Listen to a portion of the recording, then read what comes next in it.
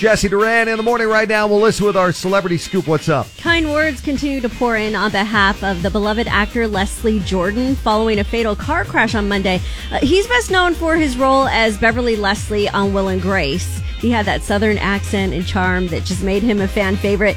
And Eric McCormick, who of course played Will, wrote that he was crushed to learn about the loss of the, quote, funniest and flirtiest southern gent he had ever known.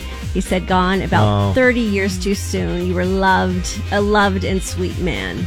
So I remember Leslie Jordan from The Help in that scene where his character interviews Emma Stone's character, Skeeter. Okay, yeah. And he calls her out because she uses a denial letter as a letter of recommendation. And he's like, what? Like, what is going on here?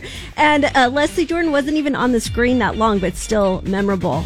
And it sounds like that's what he was in pretty much all of his roles. Sean Hayes from Will and Grace also posted a pic of himself with Jordan and tweeted that everyone who ever met him loved him. Hayes said there will never be anyone like him. Yeah, I heard he probably had some sort of a cardiac situation while he was driving, ended up crashing into a wall in Hollywood. Just a sad story. They said he barely missed someone walking on the sidewalk, actually. So he was 67 years old. The cat's out of the bag. Henry Cavill is officially back as Superman. Yeah. There had been rumors about him reprising the role for a while, and spoiler alert, if you hadn't heard, Cavill has a quick cameo in Black Adam.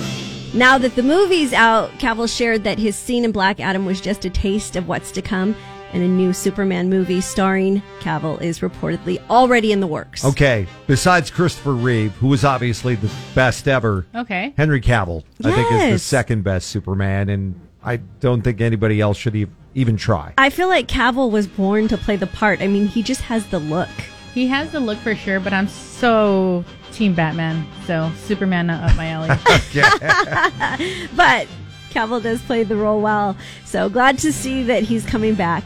And it's official. The ratings are in, and HBO saw its biggest season finale since the days of Game of Thrones with its prequel. Turns out more than 9 million watched the end of the House of Dragons debut season. Over the weekend. Yeah, this was over all platforms. The only bigger finale episode of any HBO series was Game of Thrones a few years back when 19 million tuned in. So just a super successful franchise.